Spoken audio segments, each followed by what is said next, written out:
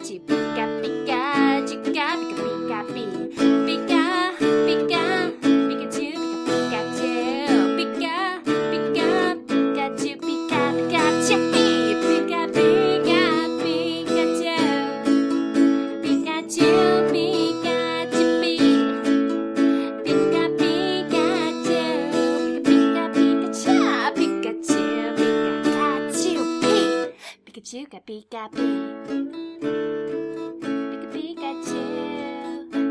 Pikachu, Pikachu, Pikachu, Pika, Pika. Pikachu. Hello, Internet, and welcome out to Pikappy Podcast. I hope everybody's having a lovely summer. Mine is proving to be pretty wild. June especially was nuts. I was able to achieve a lifelong dream. I've always wanted to table at a convention or a farmer's market, and I got to do that every Thursday in June, Heber Market on Main. It was so exciting. I got to sell my little knit dolls and art that I do, digital art, and acrylics and watercolors, a book that I wrote. I wrote a novel. It has nothing to do with Pokemon, but the main character's name is Sato, so, you know, I have a bias. That's who I am. And it was really exciting. I had a great time. I loved it so much. So hopefully I'll get to do more of that type of thing next year. I don't have plans at the moment for anything left this year because that, wiped me out. But next year I do plan to set aside more time for that sort of thing, so maybe you guys can come see me out in the wild at some point. Anyway, you're not here for that. You are here for Pikappy Podcast, a show about the Pokemon anime, going through every episode and getting all in depth with people's character development. And I go in order as best I can. Sometimes episodes air out of order for whatever reason, or I have to go back and re-record episodes because they got lost or the audio is terrible, which is kind of what I'm doing and trying to, put all the old episodes back on the feed after several of them are missing, and there's a few of them, say our first episode, which was recorded on, a crappy microphone and edited on Windows Movie Maker. That audio, it will bleed your ears. So I'm trying to see what I can do with that because I don't necessarily want to re-record it. I definitely have to re-record Movie 2 because it just doesn't exist. But today we're a bit out of order because in all my excitement in following Ash Ketchum and his pursuit of the Petalburg Gym, I missed out on Pokemon Chronicles, which is a shame because today we're going to go back and cover that episode of Pokemon Chronicles and talk about a very special character. A gift that just keeps on giving to this podcast. Truly, I am so happy every time he deigns to show up. Yes, it is the character who thinks he's better than you and 9 times out of 10 probably is. The guy who managed to dominate and assure everybody of his superiority, becoming a legend in Ash Ketchum's life, despite the fact that they had never once had a Pokemon battle until, the Orange Islands. The guy who managed to keep his voice actor after the entire English cast got replaced. Today we're going to talk about Gary Oak. Yes, it is Pokemon Chronicles or Pokemon Side Stories, however you want to classify that, putting the air back in Aerodactyl. And it's not a spoiler to say that, yes, this is the episode where Gary is the character we follow. We're going to catch up with Gary, and the last time we saw him, it's been a minute. It was the Silver Conference. He was proving some things to himself, and Ash was proving things to himself, and they were reconciling, and I was probably crying, and Gary Oak ultimately decided that he didn't need to be a Pokemon trainer. He didn't necessarily even want to be a Pokemon trainer. What he really wanted to do was be a researcher, and he kind of changed his career trajectory and went off to pursue that, while Ash went on to the Hoenn League. And that's the last we saw of him. So before we get into the episode, I'm going to point out an interesting change between the English and the Japanese version. I don't think it's terribly important to the plot, but I'm bringing it up because I do think it's interesting. In the English version, since this podcast is in English, that's probably the one you guys know the best, the narrator frames the episode to be kind of Professor Oak-centric, in that Professor Oak reminisces about his Pokemon journey, and the narrator talks about Professor Oak left the island so proud of his grandson and eager to see what he did next. It just frames everything in that lens, whereas the Japanese version actually has Kenji Tracy doing the narration.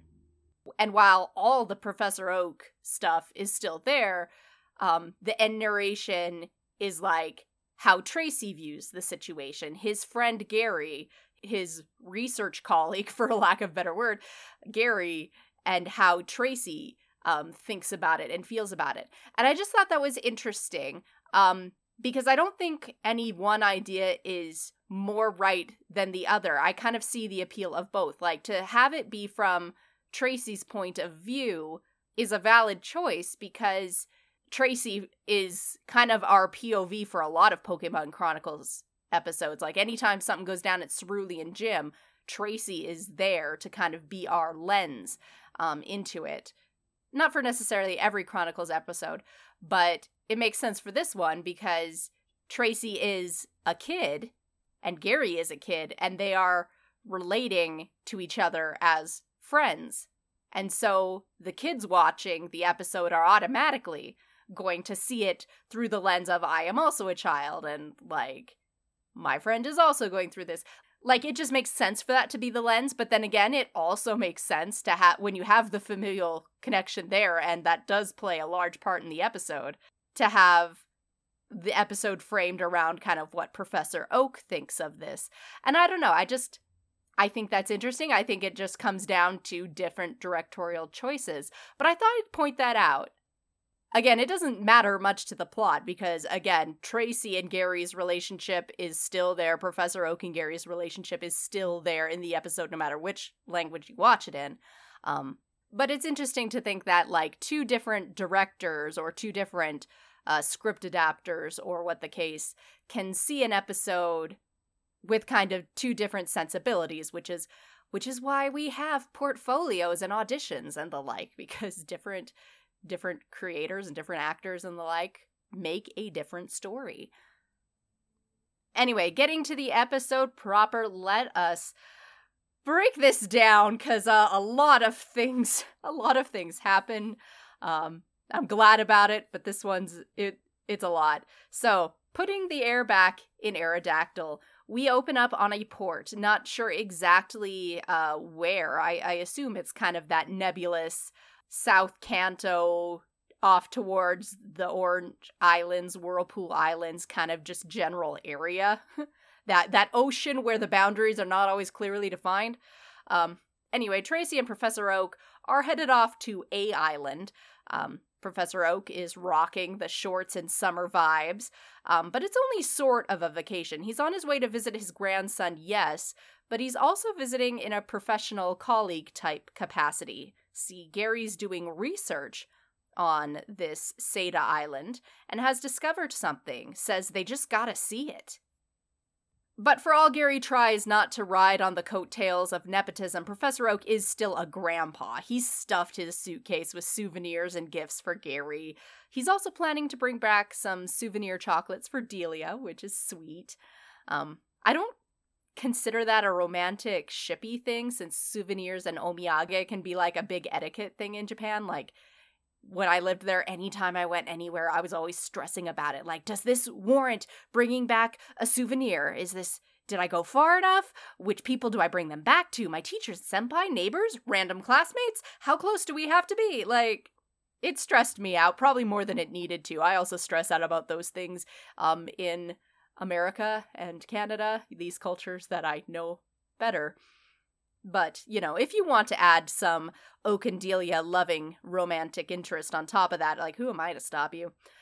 So, Jared, the research development assistant and part-time boat driver, shows up to pick up Oak and Tracy on our way to Seda Island. But lurking in the shadows, our old enemies Butch and Cassidy are plotting something. It's been a hot minute, so let's get reminded of what exactly they do in Team Rocket. Butch and Cassidy report to Professor Namba, an evil Team Rocket scientist, and they're here to steal something, possibly whatever Gary's working on. We'll see. Speaking of, Professor Oak wants to know just what this is, but no surprises until we arrive. So the boat ride over is instead filled with reminiscing about Sammy Oak's Pokemon trainer days, while Tracy sketches a Sea King.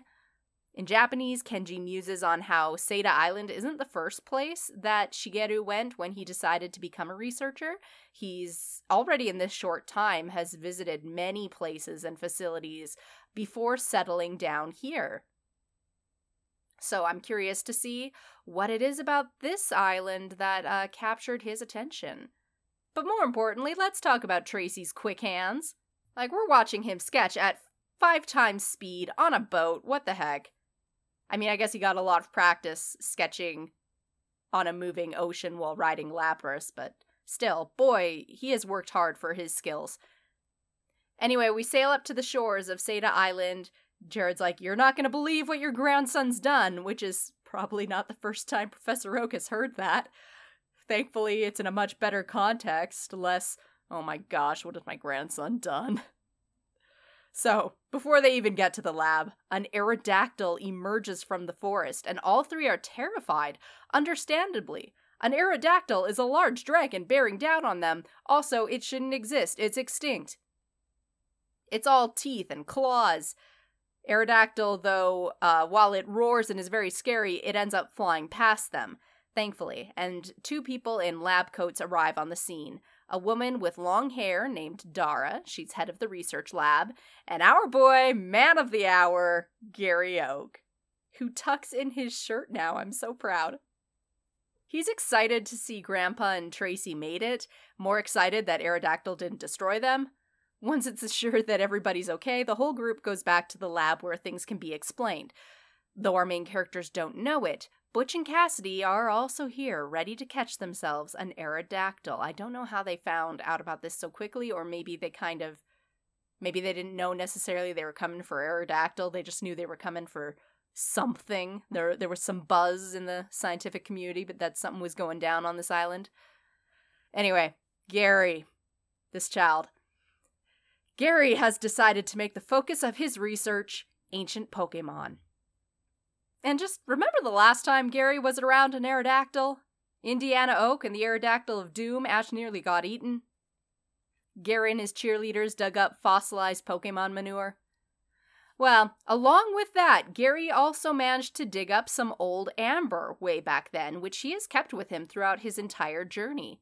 Here on Seda Island, they're researching ancient Pokemon such as Omanyte, Kabuto, Aerodactyl, and they had a fossilized Aerodactyl egg.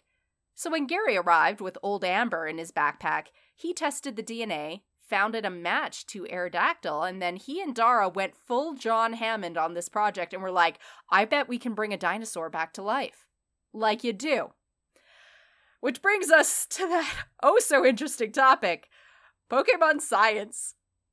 Specifically the science behind Pokemon fossils. Like, it's hilarious to me that Pokemon scientists play by Jurassic Park rules, like, where there is a fossil, there is a way. Like, we don't even need DNA at this point in the series. Like, at this point, at this episode in the series, it's still kind of rare to revive an ancient Pokemon via fossil. And also, while rare, a lot of these extinct Pokemon proved to be a little less extinct than we thought as we uncover some of the deeper, more secluded places in the Pokemon world, which is fantastic. It would be nice if our world had some hidden places where our extinct animals have just gone to hide and thrive. That the dodos might join the rest of the world when we're less of a dumpster fire. That's where, like, we are in the timeline of the series, but, like, now, in the present day, 2023, Sword and Shield and beyond, like, these fossils don't even have to be from the same Pokemon. Like, you will never convince me that Dracovish is a real Pokemon. I saw that scene. I do not trust Carolus. Ash is wandering around the world with Frankenstein's monster and won the world championships with that freak of nature. Like, I can't. I was on board with all the Pokemon fossil nonsense right up until that point, but that thing is an abomination. What a science rot. I can't. And I will pin this all on Gary because, yes, fossil nonsense went on before him, but darn it, Gary, you revived this Aerodactyl. You're the one who was like, yeah, screw natural law, screw everything, screw logic. All that follows is your fault. Congratulations, Gary. You are following in the proud tradition of Kanto scientists being complete bonkers lunatics. There is a direct line between you and that half-baked casserole of a Pokemon that Ash is training. I love that. I hate this so much. Anyway, back to Gary. He doesn't let Oak and Tracy praise him too much for defying death itself, and reveals that, like every Jurassic Park movie ever, the dinos busted out and wrecked stuff, which is why I love that franchise. I don't need them to be deep, though it's nice when they have a moment, but I show up every single time because for some reason I get a perverse joy from watching people continuously make dinos which then break out and eat people. I don't know why I love it so much. I'm always here for that roller coaster. And for some reason, my love of that kind of stupidity is tied directly to how I feel about Dracovish. It's a wild existence I lead. I love it, and I also just can't at the exact same time. Anyway, the Aerodactyl revived, came to life despite all odds, and then destroyed the lab and busted out. Rather like Mewtwo, although I'd like to think Gary's a bit more honorable than Giovanni. Aerodactyl is fast and powerful. Gary and Dara tried to catch it, calm it down, anything, but they can't even get close. And that's when a new character appears on the scene, someone who is not impressed by the great Professor Oak, and elicited the greatest expression I have ever seen grace Gary's face. This is Crystal. She's Dara's younger sister, looks to be about Max's age, and honestly those two should hang out. She's also a little smarty pants, but she thinks Professor Oak looks just like a plain old grandpa, which he is, but you don't gotta say it like that. Max will beat you up. Professor Oak feels a little miffed.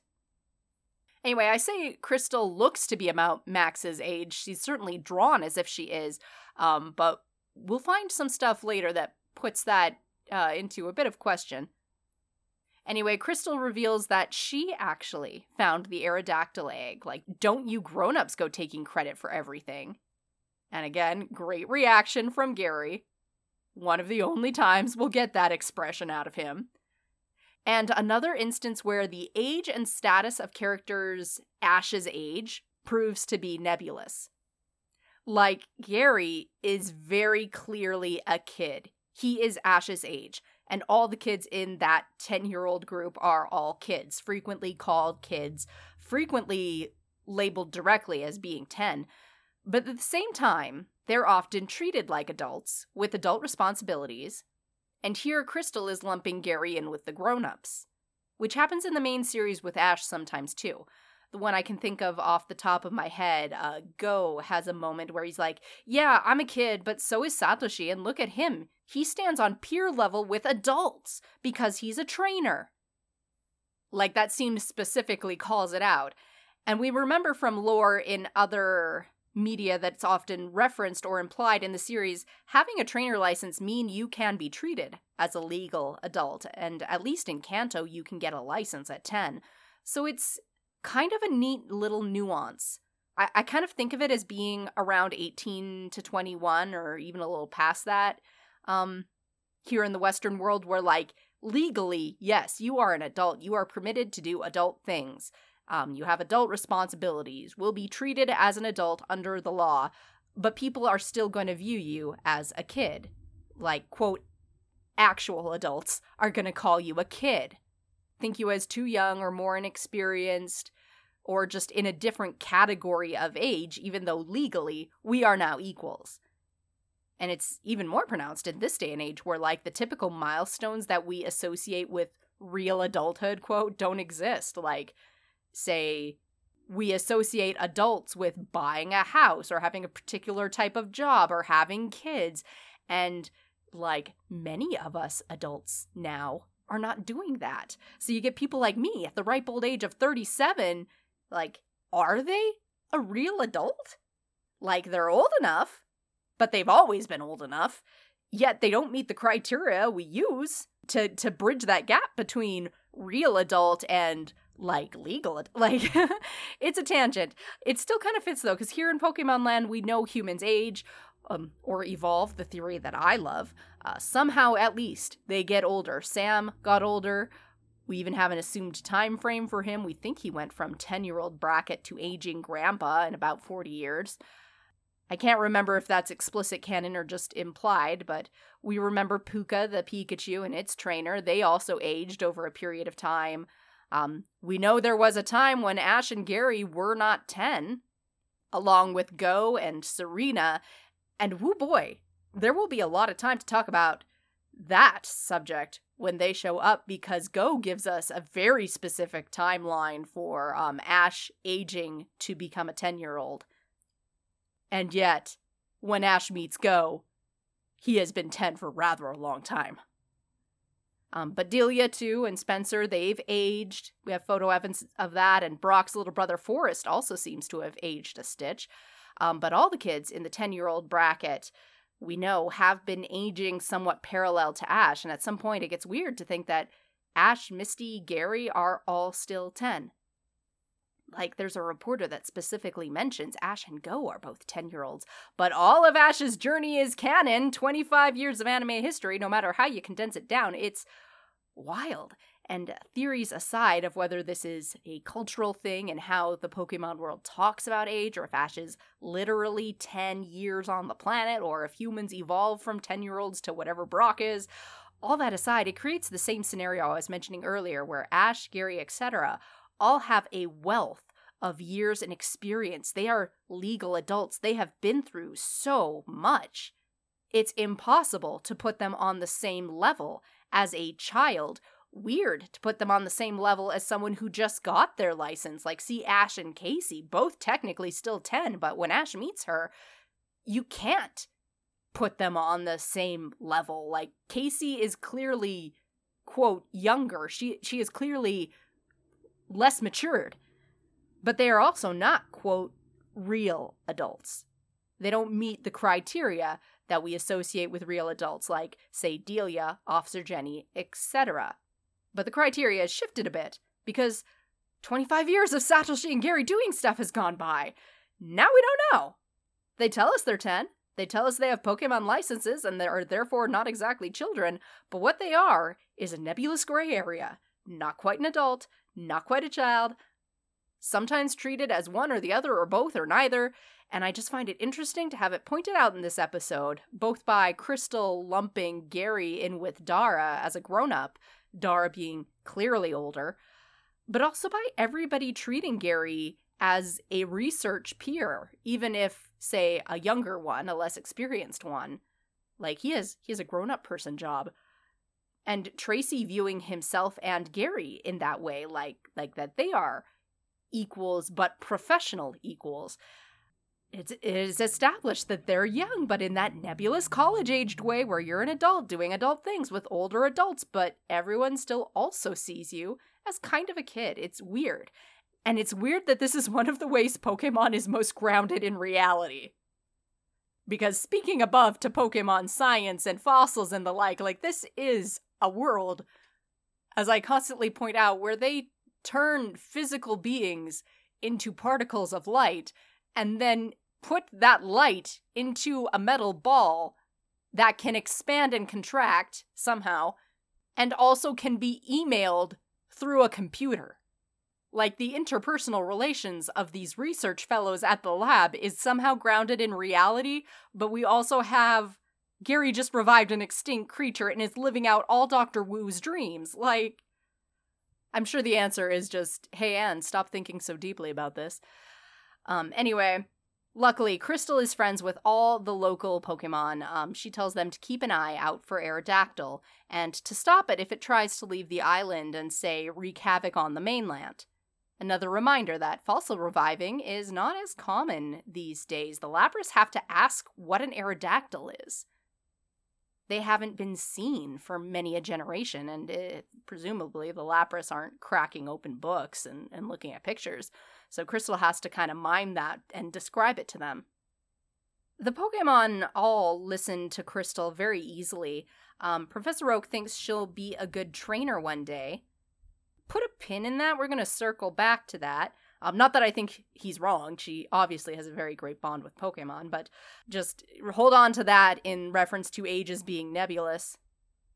Anyway, Crystal and the lab research people are not the only ones looking for Aerodactyl, so are Butch and Cassidy, remember, and they do technically find it first. But Aerodactyl just kind of roars and blow them away, so good, Gary and crew have more time to try to catch up with it. And there's a cute little moment where Butch and Cassidy are commenting on how they recognize Aerodactyl from the drawing, since, again, no living pictures would be around, but it's way bigger than expected. And Butch is like, I told you those little markings beside the numbers meant feet. It's like I don't know, it just really made me laugh. Like, I love how dumb they are, even though they keep trying to carry themselves as if they're smarter than Jesse and James. But while I'm laughing, Gary's getting down on himself, like, concerningly so for Gary. We can count on one hand the amount of times Gary has done the low-confidence, sad face, and frankly, we don't need our whole hand for that. It usually involved facing a Mewtwo or getting knocked out of the Indigo League. But this is a big moment for him. He was like a good competitive trainer, on par with Ash, and Ash beat him. Which, I want to clarify, was not why Gary chose to stop battling, necessarily. Like, he talks about it like Ash beating him was confirmation he was making the right choice. And, you know, proving some other things to themselves about their childhoods and the like. There's a lot going on with Ash and Gary. But the fact stands that, in a very public way, Ash beat him and Gary stopped battling, and that's the narrative the rest of the world sees. Gary then goes into Pokemon research, a field where his grandpa is famous for, something that I think probably gives him things in common with Koharu or Chloe, in that their whole life, they've probably heard, oh, your dad is a researcher, so you must like Pokemon, you must be great with Pokemon, you must want to be a researcher too, you must know so much about Pokemon. I imagine, like Chloe, Gary probably chafed a bit at that, knowing, as we will, that he sometimes tries to distance himself from Professor Oak's name in Sinnoh, so he's not, like, compared to Professor Oak and such. Maybe he got into gyms and such to rebel a bit, so he wouldn't have to feel overshadowed by Gramps, like, tried to follow his own path, and so that he wouldn't feel like he was just following what everybody expected of him. A bit of speculation. But it's possible that it fed into Gary's decisions. I'm gonna guess, whatever the case, that none of that, your grandpa's a researcher, so you must also, like, want to be a researcher or know about Pokemon. None of that was helped by that little Ketchum boy down the road who is basically trying to be the Pokemon whisperer and can't do basic addition, but woo baby does he know his Pokemon, and Grandpa just adores him. It's almost like they knew each other in a past life. I imagine for Gary, who wants to prove himself and be the best and find his own unique place in the universe and make his grandpa proud, that might have produced some insecurities. Which is what Gary says now. All he's ever wanted was to be the best and make Gramps proud. He failed at Pokemon training. Not really, but like, in his mind, he failed. He lost publicly, and more importantly, he lost the drive for Pokemon training, the passion and the love that he had for gyms and tournaments was surpassed by his love of research. And now he's failed at that again in a public way. Like, he's royally screwed it up, and just, gosh, when I try to put myself in Gary's shoes, like, I get it, because I've switched jobs before. I've definitely shifted my career goals before. I absolutely understand the feeling of having everyone's eyes and expectations on you and feeling like you failed. Like, being the oldest sibling, I always feel that, like, I have to be, you know, the best or at least better than all my siblings. If not, I have failed. And I know what it's like to make a big change, and it feels like they don't all understand and feel like you're failing at that too. I've also had moments where, like, whether by a conscious career change or other things in life, like making me question myself, or say a big depressive episode where your life kind of gets knocked back to zero for a bit, and you kind of have to build it up from the ground up, and feeling like everybody's watching you and it's not good enough, and like how it's almost impossible to put a situation into perspective at that point. Like, you feel like your loved ones only see the side of you that fails. How could you think you were good at this? Why did you think you could do this? It seems out of character for Gary at first, but honestly, when you think about it, I think it fits him. Like, it's just that we haven't seen Gary express this very often, because we're always following Ash. But we know that Gary is always going through massive character development off camera. He's far from one-dimensional. And the greatest regret of my fandom is that we don't have a series following Gary through Johto and Orange Islands, or from Kalos through Alola. Like, dear Arceus in the Sky, Gary was up to stuff and having feelings we just didn't get to watch. We got a bit of Gary's inner world at the Silver Conference and the end of Johto, and this episode as well gives us a chance to watch, and it feels a bit weird at first, because Gary doesn't usually talk like this in front of Ash. Ash is not here. Grandpa is, because Gary was so excited to show him his big discovery and make him proud and have some results for all his work and changes and some positive practical affirmation that he doesn't get since he stopped getting those physical validations of gym badges. And Gramps arrived in time to see the lab in shambles and a rogue Aerodactyl running wild. I'm impressed here because all of that is true, but what Gary thinks he did wrong was not consider the consequences. Like, not just, I failed, I suck, but also, I didn't think through what would happen if I brought an Aerodactyl back to life. All the trouble that could cause, people who could be hurt or impacted. And that's where my mistake was. And that's some real growth, I think, for Gary, that he recognizes that his ego and ambition and need to prove himself as the best sometimes leads him to rash or ill-advised actions. Professor Oak and Tracy reassure Gary, tell him not to beat himself up. Everybody makes mistakes. As Hannah Montana says, everybody has those days. And you know, your old rival wouldn't get so down on himself. Immediately, Gary's like, oh my gosh, Ash, how's he doing? Have you heard from him? Oh my gosh, these boys.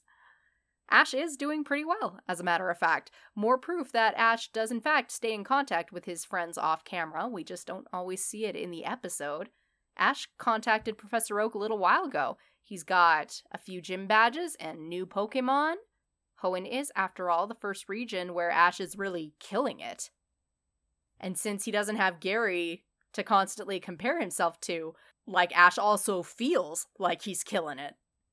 Although, if we're going to be fair, I think this is about the same trajectory he had in Kanto. I'd go so far as to say Ash has maybe caught less Pokemon in Hoenn at this point than he did when he was in Kanto.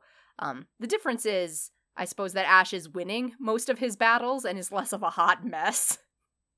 Anyway, Ash is thriving. Good for him. Gary's happy to hear it. But it also makes him compare himself to Ash and get bummed, like, yeah, how does it feel, Gary? He wonders if he ought to have stayed on his journey, kept doing the things he was good at, instead of trying something new. He doubts himself a little. Professor Oak reminds Gary that he's on a new journey. That means he starts at ground zero. He can't compare himself to the end goal, or even to Ash, who is at a different stage of his journey. A different stage of life. And what you learn on the way is just as important as the destination, Tracy reminds. Professor Oak says that he couldn't be prouder of Gary. Like a scene, it's sweet. The sentiment itself is not treading any new ground. Like, we have similar arcs with Ash all the time, but it's hitting me different somehow because this is Gary, who is always confident, or at least fakes it real well, and Professor Oak, who is so important in Gary's life in a male role model way that Ash isn't going to experience until, like, Alola, and Tracy stepping up as Gary's professional equal and thus friend, like, knowing He has none of the emotional baggage that Ash has, that Brock and Misty have about him, like a sort of clean slate friend, if you will. And honestly, I can't remember a time when Gary's eyebrows have been drawing slanted upwards for so many scenes. Like, even him and Ash making up still had him looking like a smart aleck at least half the time. Like, I love that we get to see different sides of this boy. I'm also interested that we get to explore, at least for a minute, like, Tracy and Gary's relationship to each other. Like I mentioned at the start of the episode in Japanese, this episode is narrated by Kenji. It's told through Tracy's point of view, which seems odd at first because we almost don't really think of Tracy and Gary as being friends. Like, we don't see them interact much in the main series. But as I was saying earlier, with, like, Tracy being kind of the clean slate friend, he may have heard stories about Gary from Ash, but his actual time meeting Gary happened at the end of the Orange Islands, where Gary showed up with, like, an Eevee and a lobotomy and was very respectful to Ash and all sundry. While we don't know for sure where Gary lives in Pallet Town in the anime, if he lives in his own house with his sister or parents or whatever, or if he lives in Professor Oak's house, it stands to reason that Gary goes home occasionally, and when he does, is going to check in with Professor Oak, which means Tracy is going to see him in that capacity, and Gary is polite to his grandpa. He also tends to be polite with other adults, other researchers, and again, Ash isn't around. He has no need to be mean to Tracy. So it's quite possible that Tracy, as Professor Oak's lab assistant, might actually get along really well with Gary. Like, they might actually be good friends. Another reason we need to have a series about Gary. Anyway, Crystal's friends, the Farfetch'd Pokemon, come back from their recon mission. They've found Aerodactyl and lead all the humans to this big old mountaintop where Crystal found that fossilized Aerodactyl egg before. So Aerodactyl has come back to the same place. It's sleeping now. So the whole group, Gary, Professor, Crystal, Dara, and Jaden, all tiptoe to try to get close, which is very cute. This is adorable. But Crystal, poor child, trips and alerts Aerodactyl to their presence. Aerodactyl roars and tries to flee, but Tracy, like, I feel this kid never gets enough credit. Like, I don't think of him as the brave, reckless one, the rash one. He's like the calm, reasonable energy to Ash's nonsense, his muchacha, as Go would put it. But Tracy Sketchit runs up the side of a cliff and launches himself into the air to grab Aerodactyl's leg as it flies away, for science. Like, Tracy holds his turn a lot, but when he chooses to roll, he rolls a crit. To be fair, I think Tracy regrets it, like, the second he does it. Once he's clinging onto Aerodactyl and flying at an impossibly high height, now he's just screaming. He clearly did not have a plan B. Crystal does, thankfully. She whistles for her Pokemon friends, the Farfetch'd, to go flying after Aerodactyl. To kind of keep tabs on it, the humans follow on foot. Tracy's still screaming and asks if Aerodactyl can fly lower. At which point Aerodactyl looks behind and is like, "Oh my gosh, what are you doing there?" It panics. And it does fly low because it doesn't want a human barnacle any more than Tracy wants to be one. Much as this ill-advised plan was his own idea. He does the equivalent of jumping from a moving car once Aerodactyl gets low enough and miraculously survives without injury, but he's like, whoa, never doing that again. Should hope not, Tracy. While the gang is checking up on Tracy, Aerodactyl doesn't get far. A net explodes out and traps the Pokemon, grounding it, and Gary is furious. For all his faults with people, Gary has loved Pokemon, and his hatred of Pokemon poaching is a thread that will carry through the series. But when he asks who does this, Butch and Cassidy have no problems answering. They do their motto, and I just gotta wonder what Giovanni thinks of his minions. I mean, Jesse and James have clearly bought into the company line to the point where they genuinely believe, like, they know they're bad guys, but they believe that working for Giovanni will bring about a better world. Like, being bad guys will achieve Giovanni's goals, which will make a better world. It's reflected in their motto. They have a few lines in some seasons to kind of reemphasize that, even though they often like simplify it as just like, oh yeah, we're the bad guys, so we're gonna be bad. Like, they have moments where they talk about why they do what they do and all that, and it's like for the glory of Giovanni, because it will bring about a better world. And given the level to which our current world is on fire right now, like, that sentiment is feeling a little too real, honestly. But then on the other hand, you've got Butch and Cassidy, who are also all in with the mission, but are explicitly like, we are evil, and we do evil things to spread evilness because we want to be evil. Like, I don't think they give a crap about Giovanni's endgame or, like, you know, what it will do for society. If they do, it's because they believe it will mess society up, because that's reflected in their motto. Both of these teams, both of these Team Rockets, are so flamboyantly over the top for an organization that has made their bread and butter being covert. And like, Team Rocket agents are working everywhere. Your local Pokemon daycare might be a Team Rocket front. Meanwhile, Giovanni is just like, I don't care about lofty ideals. I just want money and power. Like, not to do anything, just for the sake of being in charge and untouchable.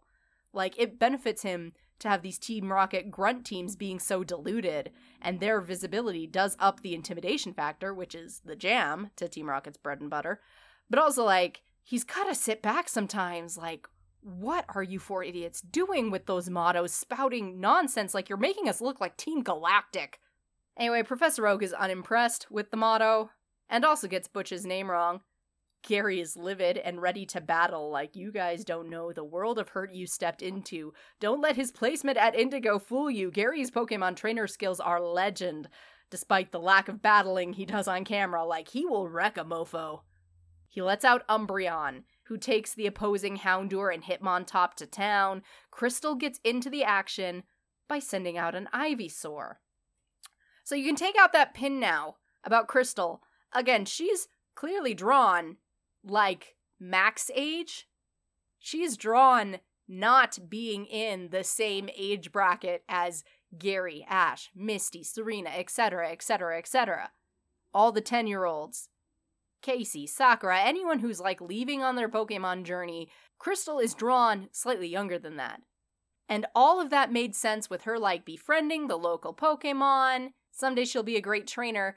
But now she's sending out an Ivysaur from a Pokeball. So now I don't know what's going on. Oak said she could be a Pokemon trainer someday, as if she wasn't already. Now she's got a Pokeball, which is a Pokemon trainer thing. We have not seen a Pokédex, and that might be the clincher here. But again, she talked to Gary and Dara as if they were on the same level, both grown-ups, quote-unquote, and not like she was on par with Gary, which she would be if she were a Pokemon trainer, if she were 10. So now I'm left questioning, like, is Crystal a trainer with a Pokédex? Is Ivysaur Dara's? And since Dara is in the lab all the time, now Crystal takes care of it? Is it one of those kind of odd situations where you have kids with Pokemon in Pokeballs, but they are not officially registered as trainers? That often happens in, like, gym leader families. It's weird, and I'll tell you now, never fully explained. At least not that I noticed. Maybe there was a throwaway line in, like, the Japanese version that I missed or something that, who knows? But, like I said, it doesn't appear to be addressed, and it's kind of grinding my gears because I like it all to make sense. I think probably it's just that she is not quite 10. She probably doesn't have a trainer license, but she may. There are still ways to get a Pokemon in a Pokeball. It may be hers by way of gift, possibly from Dara. Whatever the case, she does handle Bulbasaur well, which makes sense. She's been good friends with all the Pokemon on the island. She communicates well with them. It stands to reason that she would play with them and maybe even kind of battle with them a little bit. Ivysaur's Solar Beam is actually what sends Team Rocket blasting off. After that, Aerodactyl is freed and it flees. But it doesn't leave the island. It doesn't try to fly across the ocean like everyone thought it would. The humans follow Aerodactyl's trail and ponder that. Gary has a stroke of empathy and realizes Aerodactyl is only a few hours old. If it has any memories or instincts from its time as an egg or whatever, this world is totally new to it, and it might be scared. With this idea, everyone thinks over Aerodactyl's behavior, like maybe it wasn't angry to find Tracy on its leg, just frightened. Maybe it wasn't angry when it destroyed the lab, just afraid. Even though Aerodactyl is so powerful, that doesn't mean it can't be frightened. An important lesson for all of us to remember. Professor Oak also pointed out that Pokemon don't always know how powerful they are. Which makes sense, because, Aerodactyl's powers is normal for them. We all tend to assume other people can do the same things we do, think along the same lines, share the same worldview and experiences and abilities and whatnot, until we encounter something different. Which is why growing up and expanding your brain is all about, learning that other people are having completely different thoughts and experiences than you are. Like a person, raised in a temple of fighting monks or whatever, is going to have skills comparable to everybody else training. They're not going to think of themselves as powerful until they're sized up against someone who doesn't have that kind of training, and then they're going to realize they have power. And there's no reason Aerodactyl, newly born into this world, doesn't think that these human creatures can be as powerful as it is, and as powerful as any Pokemon it may remember from its time. If it does. I'm still not sure how that works out. Pokemon science, ooh. If these humans and Pokemon are not more powerful than Aerodactyl, because that exists too, and they all have the advantage of knowing where the heck they are, and what this world is. Perception is everything. So how to calm Aerodactyl and let it know they're not trying to hurt it, it's safe, despite Butch and Cassidy being terrible ambassadors for humankind. They could try feeding it. That works great for catching Pokemon, to feed it and prove you're a friend. But what does Aerodactyl, an ancient Pokemon, eat? Ash will tell you that they have a palate for human boy, though his experience may not be typical. Dara suggests they look at other fossilized remains that were found nearby the Aerodactyl egg, like the preserved seeds that were found in the same area. They might be remains of what Aerodactyl ate. So the gang goes back to the lab and investigates. Through the power of science, they identified the type of fruit grown from those ancient seeds, and Crystal knows where on the island some of that fruit grows today. She and Ivysaur go to pick some for Gary, but they don't rush to give it to Aerodactyl right away. Instead, they wait for the Pokemon to get hungry and approach the tree itself, confirming their hypothesis. And now that Aerodactyl's a bit calmer, and they know what food it likes, Gary decides to approach. But before he can, Butch and Cassidy return in their helicopter, riling Aerodactyl up again. Aerodactyl tries to do battle with the helicopter. Unfortunately, it does not go as well for it as it did for those pterosaurs in Jurassic World. Butch and Cassidy managed to nab it, so it's time for future Pokemon trainer Crystal and retired trainer Gary to rescue Aerodactyl. There's a cute moment where Gary has his Dodrio jump up and use Drill Peck on the helicopter. Butch and Cassidy are like, oh my gosh, and Aerodactyl is also, oh my gosh. It's cute. Poor Aerodactyl, it's having a rough day. But this destroys the helicopter, and thank goodness Team Rocket grunts of all varieties are basically cockroaches and never die, because Gary has joined Ash's tradition of cold-blooded almost murder of Team Rocket. Though given how the two of them react to Hunter J in the future, I'm pretty sure Gary is of the same mind as Ash. If you're kidnapping Pokemon and it's to save the Pokemon, they are both prepared to murder that lady without a qualm. But Butch and Cassidy are fine. Aerodactyl sends them blasting off once it's free. I mean, presumably, they're fine. There will come a point in this series where they just stop showing up, and I honestly can't remember when that is. I'll have to look that up. And one can only hope that's because they quit Team Rocket, and not because they blasted off to their deaths. But now that that craziness is over, the gang can resume Operation Get Aerodactyl to Trust Us. While Aerodactyl goes back to eating, Gary and Crystal get close, and then try to talk to it, explaining that they love Pokemon. They work with their Pokemon and take care of each other, they're friends, and they want Aerodactyl to be their friend too. This is backed up by Gary's Pokemon and all Crystal's friends on Seda Island. I think it's Umbreon who really sells it. It nuzzles Gary and earns a sweet smile back because I swear Gary will open up and be soft with Pokemon, but actual humans, who boy, there's a wall. Aerodactyl has a wall too, like, it listens, but ultimately turns away from the group and goes back to eating. That's when Gary takes the fruit out of his pocket and approaches. Professor Oak is a little worried, like, Gary, I don't know. But Gary just tosses a confident look over his shoulder, like, I got this. That's my boy. I mean, when it comes to befriending Pokemon, Gary grew up with the best. So he approaches Aerodactyl with the fruit and just offers it. Like, here, I wanted to give you this. And for a minute, Aerodactyl looks like it's gonna go ballistic. Everybody is worried. It's like, Gary, get out of there. But then Aerodactyl goes and eats the fruit right out of Gary's hand. In no time at all, Aerodactyl is friends with everybody on the island, eating fruit and playing happily and safely even with little Crystal, and also in no time, it's time for the professor and Tracy to leave. Gary turns to his grandfather and is like, maybe next time you visit, I'll have revived a Kabuto or an Ammonite.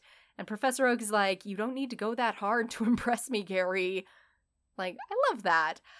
There's lots of times in Indigo League where Professor Oak seems a little, not loopy, but he is loopy, but like out of touch with what's happening with the boys emotionally.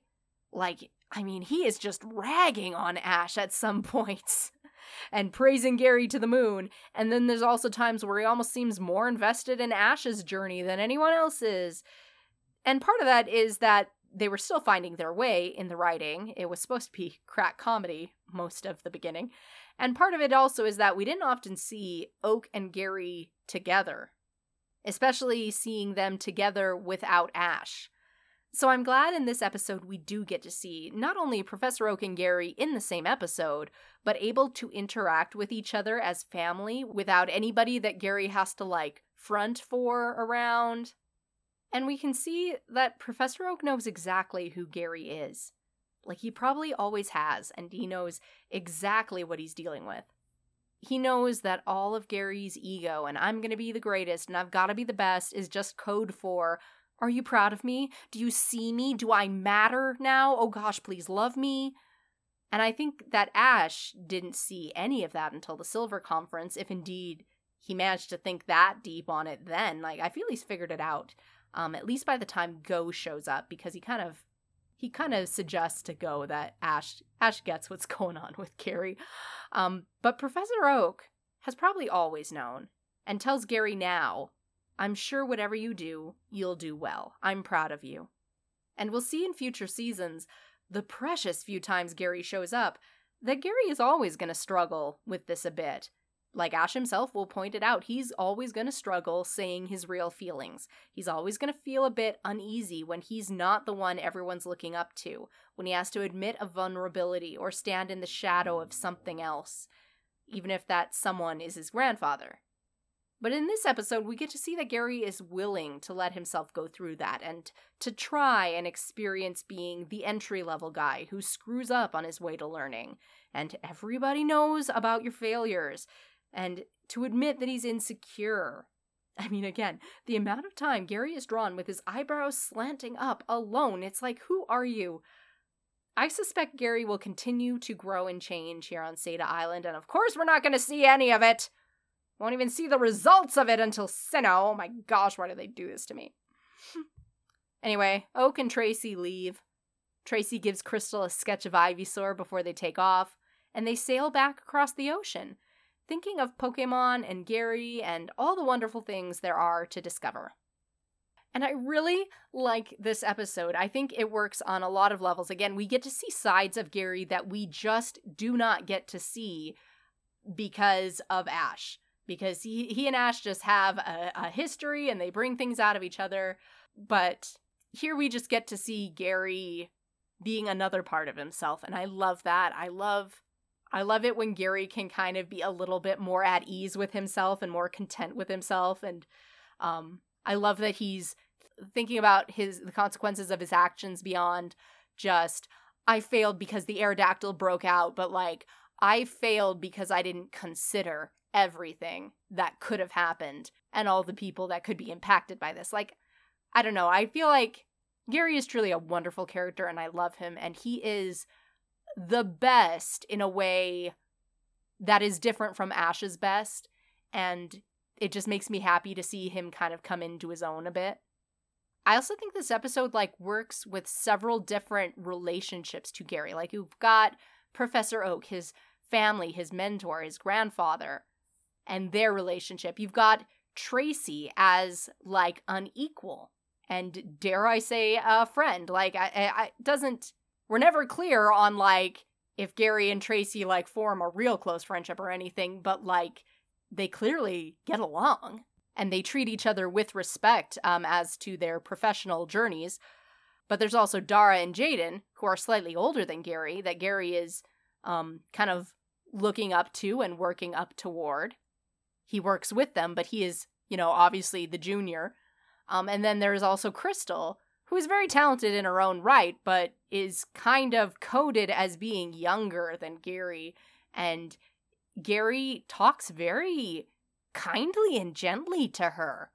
Again, in a way that we don't often see Gary behave with other human beings.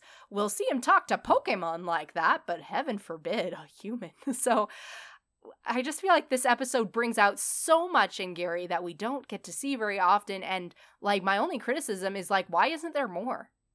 Why aren't there more episodes with Gary?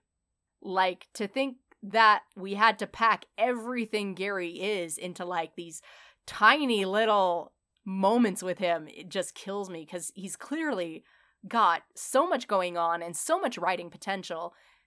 And I do understand that sometimes with characters like Gary, like, by not having them show up too often, it preserves a little bit of mystery, I guess, about them, in the same way that, like, I don't know, in a shonen manga, like, a fighter type character will refer to, like, their master as being, like, the greatest, and then, like, that one chapter where the master shows up and wrecks everything, it's like, oh, things gonna go down. But, like, if the master was there all the time, like, they kind of lose their power. And it's possible that, like, Gary fulfills a little bit of that role for Ash, like, and maybe the writers want to use him a little sparingly, but, like, I still feel like he's got so much, does Gary? Like, every time he shows up in this series, I talk about him for, like, a freaking hour. But anyway, that is where I'm going to cut myself off today for Gary. We will return next time with more Pokemon anime goodness. Thank you, everybody, for listening.